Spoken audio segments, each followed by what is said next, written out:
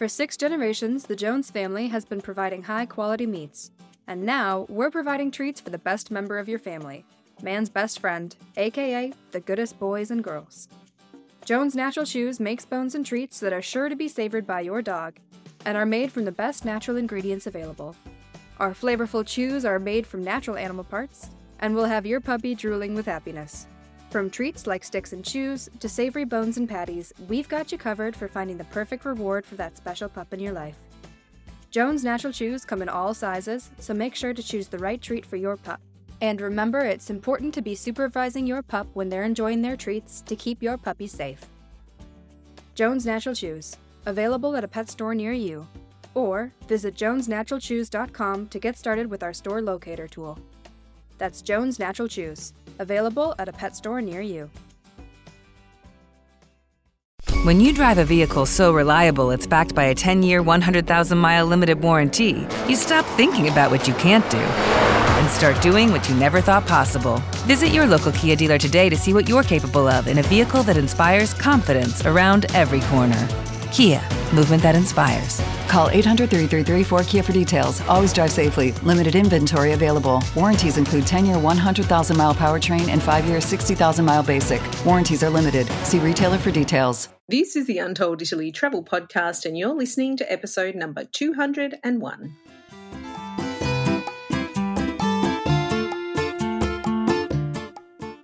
Ciao a tutti and benvenuti to Untold Italy, the travel podcast where you go to the towns and villages, mountains and lakes, hills and coastlines of Bella Italia. Each week your host, Katie Clark, takes you on a journey in search of magical landscapes, history, culture, wine, gelato, and of course, a whole lot of pasta. If you're dreaming of Italy and planning future adventures there, you've come to the right place.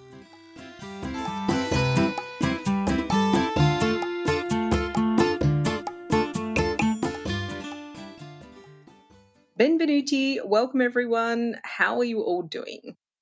Today, I thought we would head back to the Eternal City to discover why you've never really done Rome, as many people say.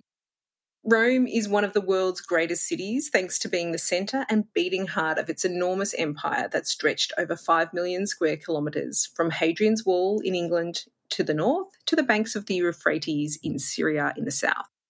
Thanks to this domination, very sophisticated civilization, and rich history throughout the centuries, Rome has countless treasures to explore. But unfortunately, most visitors just tap into a few of the famous ones before ticking them off their list and declaring that they've done Rome. Joining me today is local guide and archaeologist Margherita Caponi, who has an unrelenting passion for Rome and its many layers of history. Margherita and I were destined to meet as we share this passion and also mutual friends, but somehow it probably took a little longer than it should have. Anyway, I kept bumping into her on a recent trip to Rome and made sure she promised to join me here on the pod. So let's meet Margherita and get started on this episode that is dedicated to all you history nerds like me who are obsessed with delving deeper into the Eternal City. Benvenuta Margherita, welcome onto the Untold Italy podcast. Thank you very much. Thank you, Kathy, for having me, for the invitation. Oh, it's such a pleasure. Margherita, we kept bumping into each other in Rome earlier this year, so it's so lovely to see you and hear your voice, even if I'm now on the opposite side of the world. And we did have an instant connection over Rome's lesser-known treasures, so I'm so thrilled that you are here to share some of them with our listeners today. But before we get started, could you let them know a little bit about yourself, what you do, and why you're so passionate about sharing the history of Rome through its lesser-known places? Thank you. My name is Margherita. I am 58 years old. No, but in the reality, I am 3,000 years old. I am in Rome from 3,000 years. And I have lived always in the same place, grew up in the same place, in the city center, in nearby the Colosseum, let's say half mile from the Colosseum, and in an area surrounded by ruins, by the antiquity. And I am a very curious person, so I grew up with the ruins, but I didn't know. When I was young, I was asking around. Nobody knew because Romans don't know Rome. So finally, I studied classics, I studied archaeology, art history, And I am still studying Rome because Rome is so big, so ancient, so spatial that I never stop. So I am crazy for Rome. I'm in love with Rome. Rome is my real love. The word Rome in Italian is Roma. The palindromus, if you read from right to left, is amor. That means love. So Rome is my love. Oh, that's fantastic. And you turned your love into your work, right? So tell everyone what you do in Rome. So I am an archaeologist. So before, for years, let's say 14 years, I spent my life in digging and studying.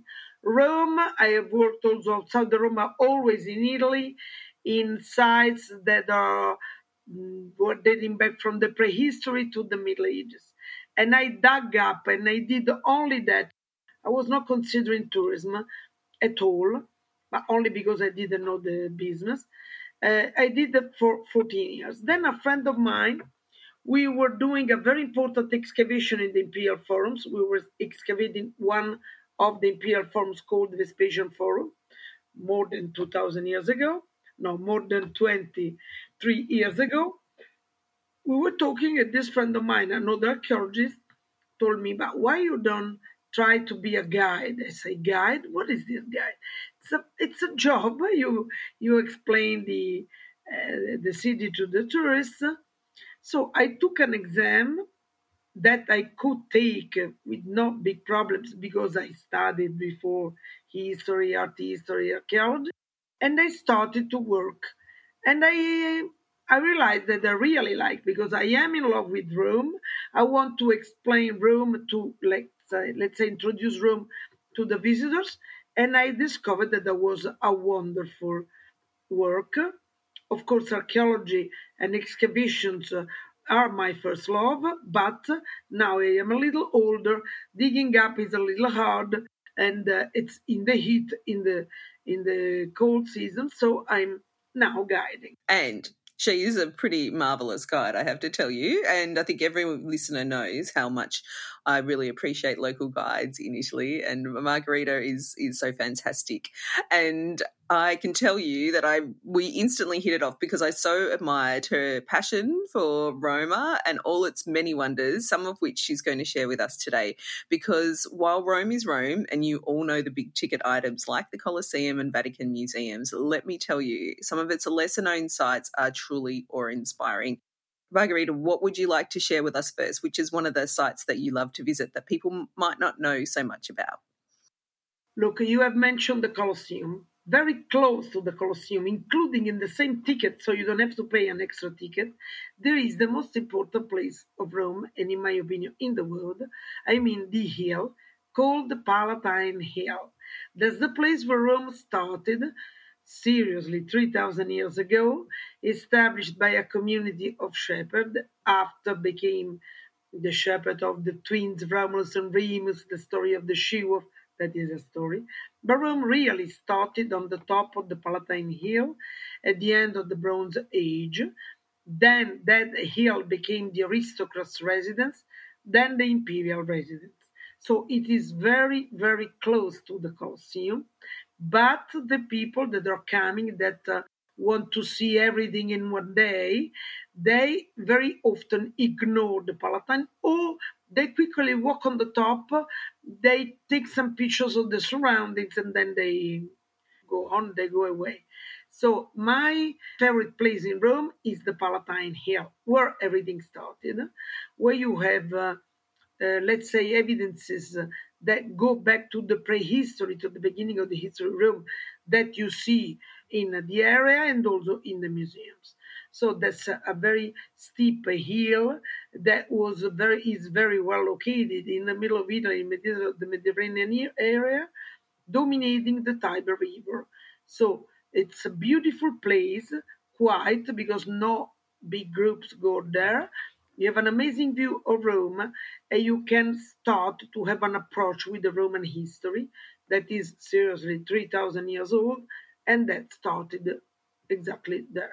Yeah, it's so amazing. And there's always excavations going on, continuing there, isn't there? So there's like every time, if you go back, and I've been fortunate enough to go back a few times, there's something new to discover on the Palatine Hill. Yes, but the Italian organization is not very well organized. I mean, so they are doing new excavations, but they don't open when they end to dig up. You have to wait years. For example, the excavation of a section called the Temple of Elagabalus, the Vigna Barberini, the excavations lasted 30 years and they opened the area that now is open and visible after 20 more years. So they are doing new excavations, but they are not open to the public instantly. You have to wait a little bit. A few decades. So, but I think that the very interesting thing about it's such a huge site, is it? And so you can't really take it all in one visit, because you have all the remains of the temples and also the palaces on the Palatine Hill. It's truly awe-inspiring. Do you have a favourite place in the Palatine Hill that you like to go to? More than one. One is the area where the archaeologists found the original huts, the postal holes of the original huts of the original shepherd, which is the southwest corner of the hill. Another place is a garden recreated by an archaeologist called Giacomo Boni. They wanted also to be buried there. He has recreated the Renaissance garden. So you, in the same place, you can see the remnants of the prehistoric huts or Iron Age huts and the Renaissance garden in a few meters of distance. That's amazing. It's a beautiful area, and not so many people see it, unfortunately. No, because the people are focused on the Colosseum or a quick look to the Forum, which is at the slopes of the Palatine. There was the ancient city center. They mostly go there. To go to the Palatine, you have to walk. It's up a hill, and in the summertime it's very hot, so it's not really the tour that you have to do in the summer. And so you need time to do it in depth. You need minimum 3 hours. Sometimes they're opening the slopes facing the Circus Maximus. In that case, you need probably 4 hours only for the Palatine. Wow. But it's so interesting. There's so many incredible stories. Like, I know they've just opened the Domus Tibriana as well. Yes, yeah. In fact, because the hill became originally the aristocrats' residence and then the imperial residence. That has been excavated only in part, restored in part, and finally they open a section which is called the Domus Tiberiana, but that probably was built probably by Nero and after by Hadrian. It has been reopened after more than 30 years of restoration. So every time you can find an open section. But sometimes we are in Italy, you have the new sections, but you don't have enough staff. So there is a surprise. It's the bit that we love and the bit that drives us crazy, right? So yeah, exactly. So, Margherita, though, I think that one of the amazing things about the Palatine Hill is what has actually happened on there, the stories, the history, the influence over the world. I mean, this is the center of one of the greatest empires of the world has ever seen. And so you're treading in the footsteps of emperors and senators and all of these things. And I think it's unfortunately, like you said, in Italy, there's not a lot of information that's provided at the site. So if you go there on your own, you're kind of looking at a load of old rocks, aren't you? See, exactly. The Palatine is a place that you cannot explore on your own unless you are really, really motivated, or you have studied, you are prepared your visit, because you see at the same time evidences that are dating back totally different periods. So on your own, it's really impossible. And there are big paths. You need to know the direction where to go. If you go on your own, you absolutely enjoy the view, the sky, the atmosphere, but probably you don't understand a lot. Yeah. Do you have a favorite moment that's happened on that site that you like to share? Is there, like, in history? Not in particular, but I like to think that from that place, the emperors were managing the entire world. It's impressive because the empire that including three continents, not yet Oceania because probably has not been discovered yet, but maybe they could arrive there, but they managed three continents, Africa, Asia, and Europe. They were managing everything from there. So that is impressive. It's so impressive. And, we think we're so clever with all our technology and everything, but you can, if you do a little bit of research into the Roman history, it's just incredible what they managed to achieve without electricity or internet or anything like that. Exactly. Okay, so if we move on from the Palatine Hill, where's another site that you would like to recommend to our listeners? Again, a place very close to the Palatine, close to the Colosseum. That is my own area. I am living in the slopes of the Caelian Hill, one of the 7 hills, where you have 2 hidden gems, 2 underground level discovered probably casually by some priests that were staying there that started to dig like without any apparent reasons, and they found a subterranean world. One is the complex of the so-called houses of Caelian Hill, houses of Celio, which is a house that is under a church, probably the house of 2 saints brothers or friends called John and Paul that became Christians that been killed in their own house and buried in their own house. The house has been covered by a church. The house has been buried and forgotten, rediscovered in 1800s. So you walk on the street, you cannot imagine what you have underground, and now you can visit that area under the church of the 2 saints that we call Giovanni and Paolo, John and Paul, that are not the John and Paul, the saints, the evangelists, the Baptists, but they are 2 different John and Paul, 2 Roman saints killed by Julian the Apostate, that was a Christian, he became pagan, and he made a terrible persecution in Rome in 364 AD. So according to tradition, the 2 men have been killed in their house. They've been buried in the house, and 2 weeks after, 3 more Christian friends went in the house to look for them. They've been found by the soldiers that killed them too. It happened in a house that after has been totally covered by the church. A father of the church started to dig up in 1800s, and he found all the underneath. A Roman house that is dating in 3 phases: the 4th century, the 3rd century, and the 1st century AD. Yeah, and it's really well preserved.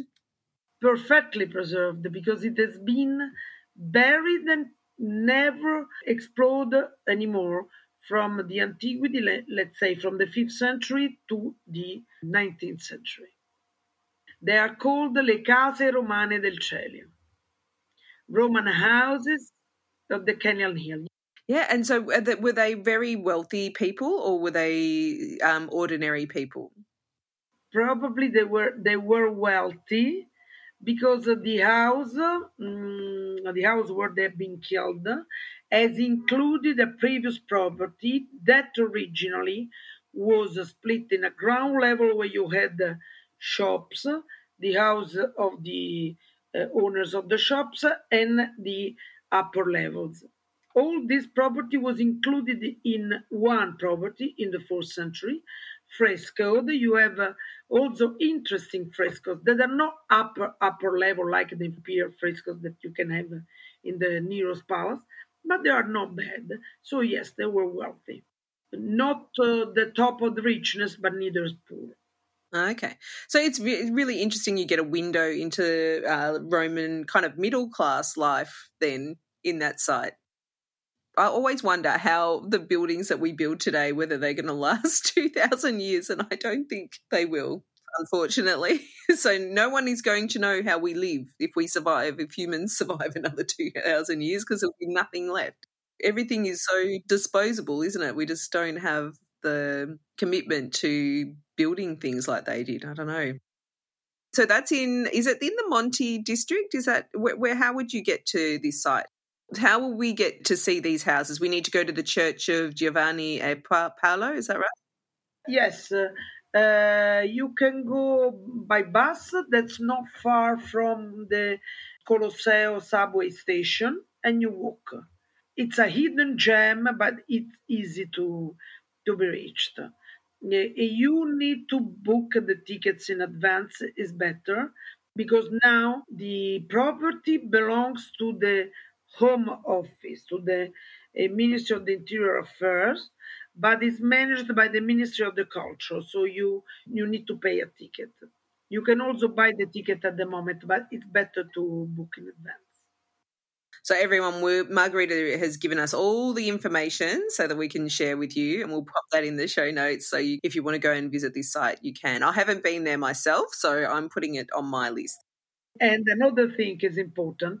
The church, which is on the top of the houses, is the church where my parents married.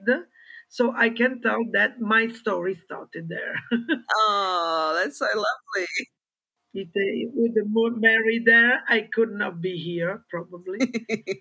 Well, it's a very important site. Exactly. For me, for my for our family, yes. Oh, yeah, it's very personal to you. I can see that. Okay, so now we're going to go somewhere else, maybe a little bit further out of Rome? Yes, we are going to go into the countryside. The countryside, just outside of Rome. Rome was surrounded by an amazing country, beautiful, green, cool, that unfortunately has been damaged mostly after the World War II, where we had a big immigration from Italy, from the south, from all over. Before World War II, probably didn't count neither 1 million of inhabitants. After, we had more than 1 million. Now we are 3.5 million. The people are living mostly in the suburbs. So the beautiful country has been destroyed by the new buildings that very often, unfortunately, in Italy have been built without any rule.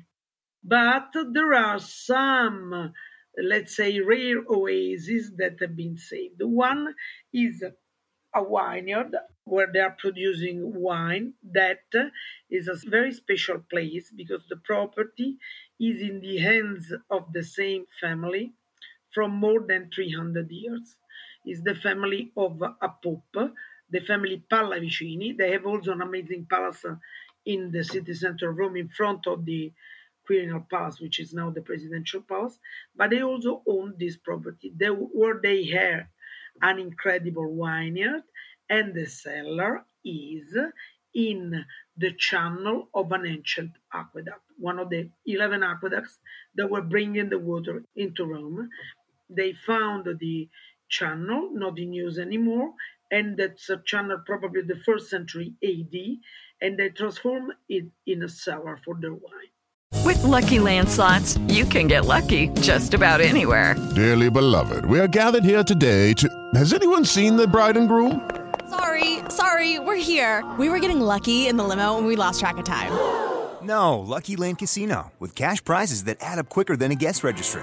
In that case, I pronounce you lucky. Play for free at LuckyLandSlots.com. Daily bonuses are waiting. No purchase necessary. Void where prohibited by law. 18+. Terms and conditions apply. See website for details.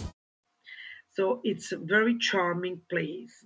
It's a place where they didn't build modern buildings, but you have only the remnants of the medieval farms, this amazing channel, and in another section of the property, they have an old building built probably in 1500s that was a kind of restaurant and hotel for the travelers. It is along a Roman road called the Casilina that was used by the travelers to reach Naples from Rome, because the Appian Way, that was the main road, in some periods was interrupted or destroyed. So there were traveling there. One of the travelers that stopped in the restaurant is, for example, the painter Caravaggio. We know that while he was traveling to Naples, he stopped in the old restaurant. Now the farm is the vineyard is producing an excellent local wine. The wine of our countryside is not famous or doesn't have the reputation that has the Tuscany wine, but that's very good. It's the light white Frascati, that probably you know, and they are producing also a new red, light, but let's say interesting. It's special because that land is volcanic land. So this countryside is the slopes of the big volcano called Vulcano Laziale, where you have also a series of villages called Castelli Romani or Albani Hills. So it's a really oasis that has not been attacked by the buildings built without any order or any style. It's still probably like it was in 1500s. So it's a place where you can go to visit, you can do wine tasting, but it's not in the famous places where all the groups go. It's very close to Rome. You can also reach by train, but it's not really well known. Probably, I don't know. The family says that they want to develop, but they don't do. So it's a very special place and not very famous. Wow, it sounds amazing. And I think, what a great recycling opportunity to use the former aqueduct for the cellar, because I'm sure it's cool and it's got the right temperature for the wine. Yes, perfect, cool, not so humid, despite it's an old channel, but there is not water. So the temperature is always stable, and it's a beautiful, incredibly beautiful place. Oh, amazing. And which train station do you go to get there? Colonna is a train going from Rome to Naples, but local train. Okay. Yeah, I mean, I think we don't hear enough about some of the other wines in Italy that aren't so famous. And, when it's something that's easily accessible like this and you can go, on your own even just to get there by train, that's fantastic. Or by bus also. There is a bus that is going almost directly there. Ah. So it's easy. Otherwise, you rent a car if you do a tour, which is also suitable. These little hidden gems is very overused, but this sounds like it's just like one of those places that I would really love to spend half a day visiting. And do they serve lunch there as well? You have to book. You have to book because the restaurant is not open anymore. But you have to book with a group. They serve the special local food, which is the porchetta. You know the porchetta because you eat the porchetta, roasted small pork, salami, ham, vegetables, and the typical pasta of Rome, and fruits, and the local cookies, the ciambelline, the small donuts. So you have to go, you have to try. When you come, you let me know in advance and we do it. We're going to have a very busy day, Margaret. Yeah. And more days. You need more days to explore the hidden gems. Oh, you do. This is what's amazing. I was telling Marguerite before, I find it really funny when people say, and it does put a smile on my face when people say, oh, I've been to Rome before, I've seen everything. And it's like, whoa. I have to tell you, Kathy, I am 3,000 years old. I spent here all my life. I didn't see everything. And I do this job, and I am studying Rome all my life, all the time. So I think you can never see everything in Rome. No. I don't think it's true of most cities, actually, but Rome especially, just so many just amazing things have happened there. I had no idea you were going to tell me about a winery, so I'm excited about that because I love wine. Where shall we go to next? So next we go always in the suburbs along another road that is Appian Way, ancient Appian Way, and Tuscolana Way. We go in an amazing property that was built in the middle of the 2nd century AD by two brothers that were probably Roman consuls, incredibly wealthy, killed in purpose by the Emperor Commodus, the terrible emperor of the Gladiator. Do you remember the movie? Yes. In the movie, they made him especially psychopathicist, but it was in a kind of way. He has killed the two brothers to expropriate the property. The property is an amazing, enormous villa going from the Appian Way. It was ending along the Tuscolana Way. Now we have only a small part that has been expropriated by the government. It is a national monument where you have an amazing example of very, very wealthy villa. It's just outside of Rome, but you can go by bus. There is a bus stopping in the front, and you have the remnants probably of a small private amphitheater, private, very refined, luxurious baths, where probably Commodus has been killed, because in the movie Gladiator, you see the Commodus has been killed in the Colosseum by the Gladiator, but this is not true. He has been killed in the bath by his former mistress, called Marcia, yes, and by another killer, a former slave.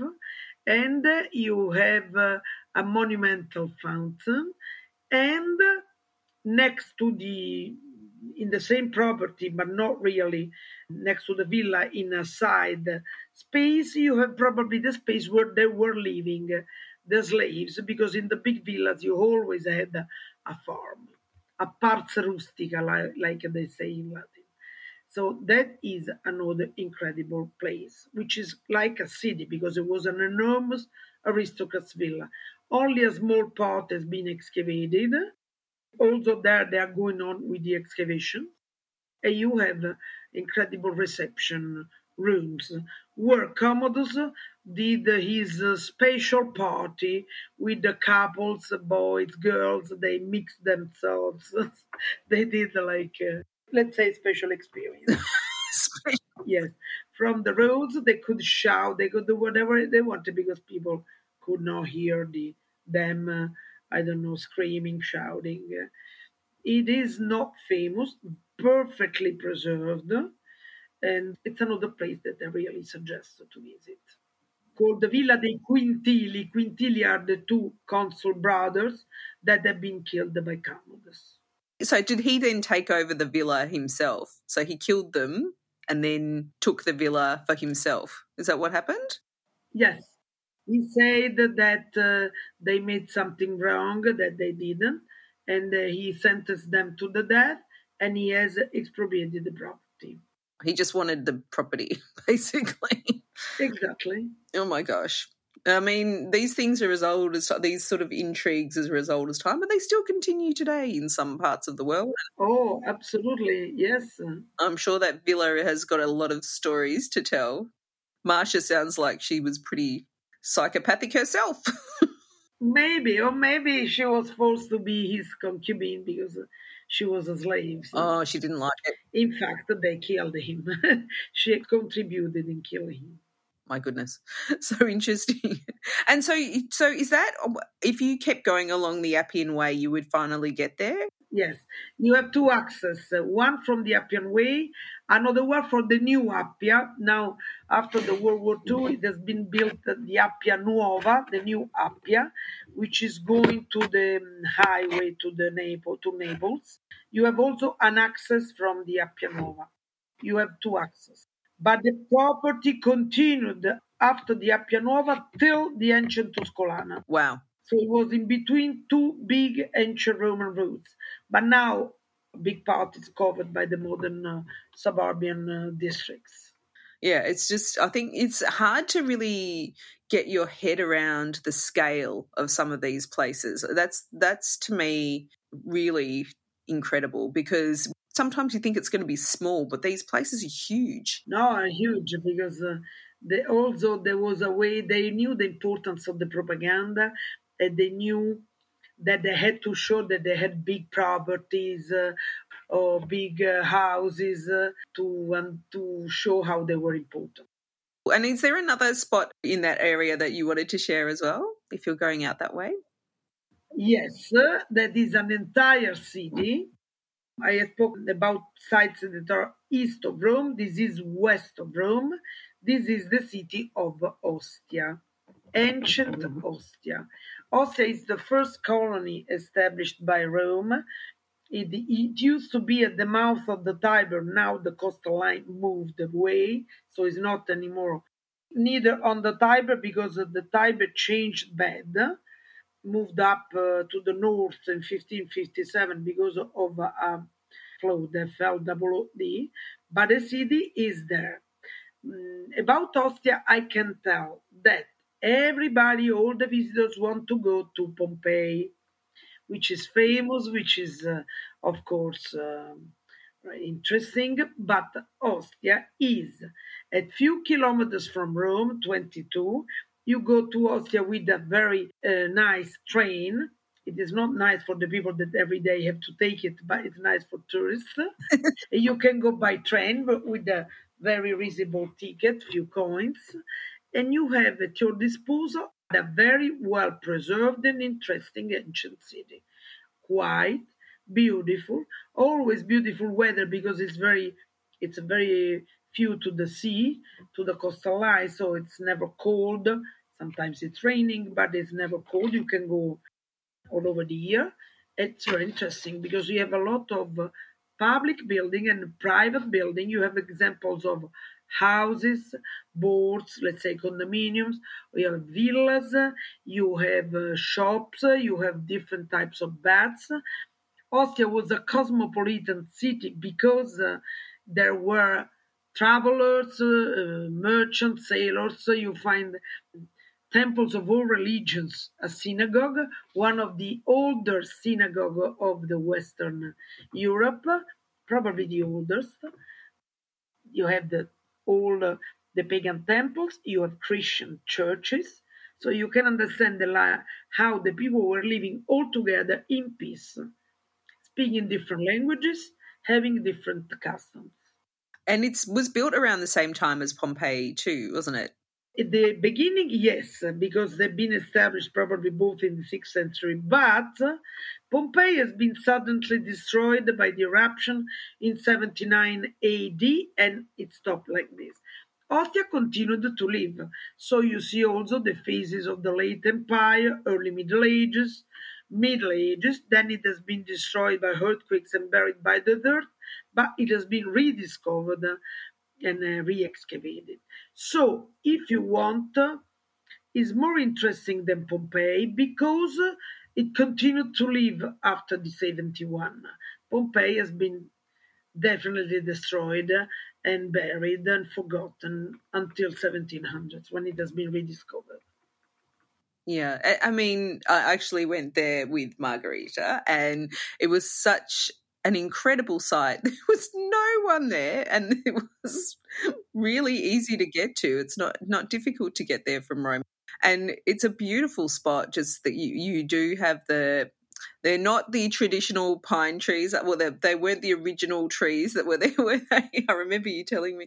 What is the name of those pine trees? They are called umbrella pines or Mediterranean pines. And they were planted by orders by Mussolini. By Mussolini, by the diggers, yes. After the diggings commissioned by Mussolini between 1938-42. I know they're causing a bit of a problem because of the roots and things like that, but it does look nice. But you do have some really lovely sights to see there, and I think one of the favourite one, that I shared with my children was the the bathroom. The latrines, where they used to go all together, making new friends. They were everywhere in the Roman cities, but they are very well preserved. They are, aren't they? And then you can go into a shop and into a takeaway shop and you can walk right in, and that's not always possible in Pompeii actually. So especially, because there's so many people there. So at Ostia you can go and walk around. But once again, it's like I don't recommend going there on your own. No, also in Ostia probably is a big city, so you don't know the paths, you don't know the direction where not to go. It's better going with a guide, especially if you don't want to waste time. If you, I don't know, spend an entire day there, maybe, but otherwise with a guide you can reach easily the most important parts, the most famous. Yes, Ostia, I suggest to go with a guide. Yeah, it's a really fantastic place to go. So if you're looking for an alternative to Pompeii, then definitely go check it out. But also, if you are only in Rome and in the area of Rome, you don't have to spend a day. You spend a lot of money by train or by car, and the guide in Pompeii, you come back quickly. I suggest to go in Pompeii if you are planning a trip in Naples area and in the region of Naples. So you can do Pompeii, Capua, Ercolano, and the rest. But if you stay in Rome, if you want to have really an idea of a Roman city, it's better to go to Ostia. And this, it's a nice modern place as well. There's some nice restaurants out there. Yes. So you could go there, and then after you've done your walking around, you could go to a nice restaurant and then head back into Rome, and you'll have a taste of the coast because it's right on the coast. And it's very beautiful. It's a really nice place. I totally recommend 100% everyone should go there, and just learn as well, because this is where, fascinating place where all the food that came from around the empire into Rome, and then they put it on barges down the Tiber, didn't they? So Yes. we get to one of my other favourite places in Rome, Testaccio, which is where it was then put in warehouses and distributed. I mean, logistics. Probably Amazon learned a lot about logistics from the Romans. They knew what they were doing back then. Oh, yes. So, yeah, it was such a fantastic morning that we had out at Ostia. And, Rome is just full of these amazing, amazing places.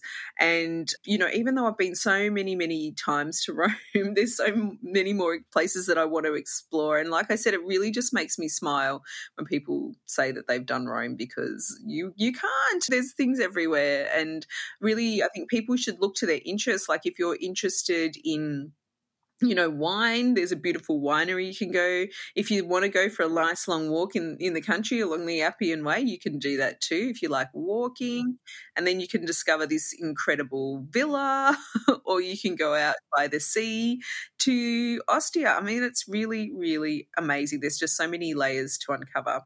Now, Margherita, if our listeners want to learn more about Rome's hidden secrets and stay in touch with you, where can they find you online?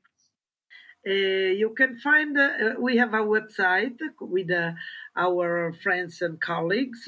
We are a group of tour guides. We are archaeologists, art historians, architects. Our website is www.guideaurearoma.com. We will put a link into our show notes so everyone will have access to that. So, yeah, and I think the real benefit of going with an archaeologist or a historian is that you're really getting the sense of what it was like to live back 2,000, 3,000 years ago in this amazing city.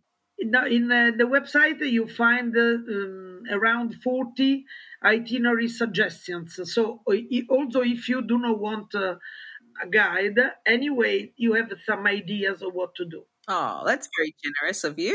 Yeah, there are archaeological sites, museums, small cities around Rome, and so you find some ideas. Also, if you do not want to book a guide, because our goal is to introduce Rome and to make people in love with Rome and with the surroundings as we are in love.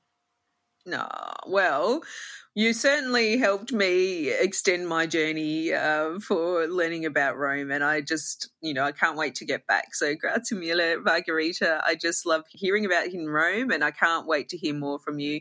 Thanks so much for joining us again on the Untold Italy podcast. Thank you very much. Thank you again for having me, and it was a great pleasure, and I'm always waiting for you. Rome is the eternal city, so I will wait for you for the eternity. Thank you so much. Grazie. Prego. There is no place quite like Rome, and that's due to all the many treasures that you can discover, like the ones Margherita shared with us here on the pod today. As the city of Rome gets busier, and these days it looks like low seasons are really a thing of the past, it's such a great idea to break up your days by adding a few of these lesser-known sites into your itinerary, along with the classics like the Colosseum and Vatican museums. Now, when I'm talking to people about Italy before their trip, most can't be convinced of this, but if I do manage to get them to add something a little out of the ordinary to their itinerary, inevitably this will be their favourite experience. And you know what? I know all you listeners are curious travellers who keep an open mind, so do check out some of the lesser-known sites in Rome. I promise you won't be disappointed. All the details and the links to the places Margherita mentioned are in the show notes at untolditaly.com/201 for episode number 201. You'll also find Margherita's details there should you wish to look her up. Grazie. Thanks to all our wonderful listeners for your ongoing support of Untold Italy. I hope you enjoyed today's show. If you did, then it would be amazing if you gave us a rating or review in your favourite podcast app. This helps bring our passion for travel in Italy to more travellers just like you, and we so appreciate it. Next week on Untold Italy, we're headed to another special corner of central Italy, but until then, it's ciao for now. The Untold Italy podcast is an independent production. Podcast editing, audio production and website development by Mark Hatter, production assistance and content writing by the other Katie Clark. Yes, there are two of us. For more information about Untold Italy, please visit untolditaly.com.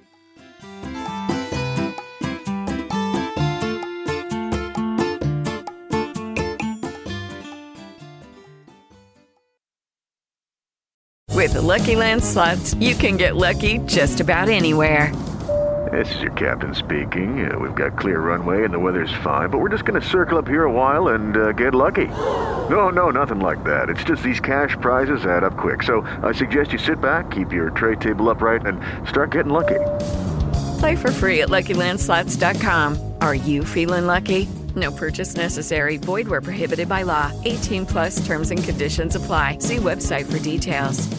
Step into the world of power, loyalty, and luck. I'm gonna make him an offer he can't refuse. With family, cannolis, and spins mean everything. Now, you wanna get mixed up in the family business. Introducing The Godfather at ChumbaCasino.com. Test your luck in the shadowy world of The Godfather slot. Someday, I will call upon you to do a service for me. Play The Godfather, now at ChumbaCasino.com. Welcome to the family. VGW Group. No purchase necessary. Void where prohibited by law. See terms and conditions. 18+.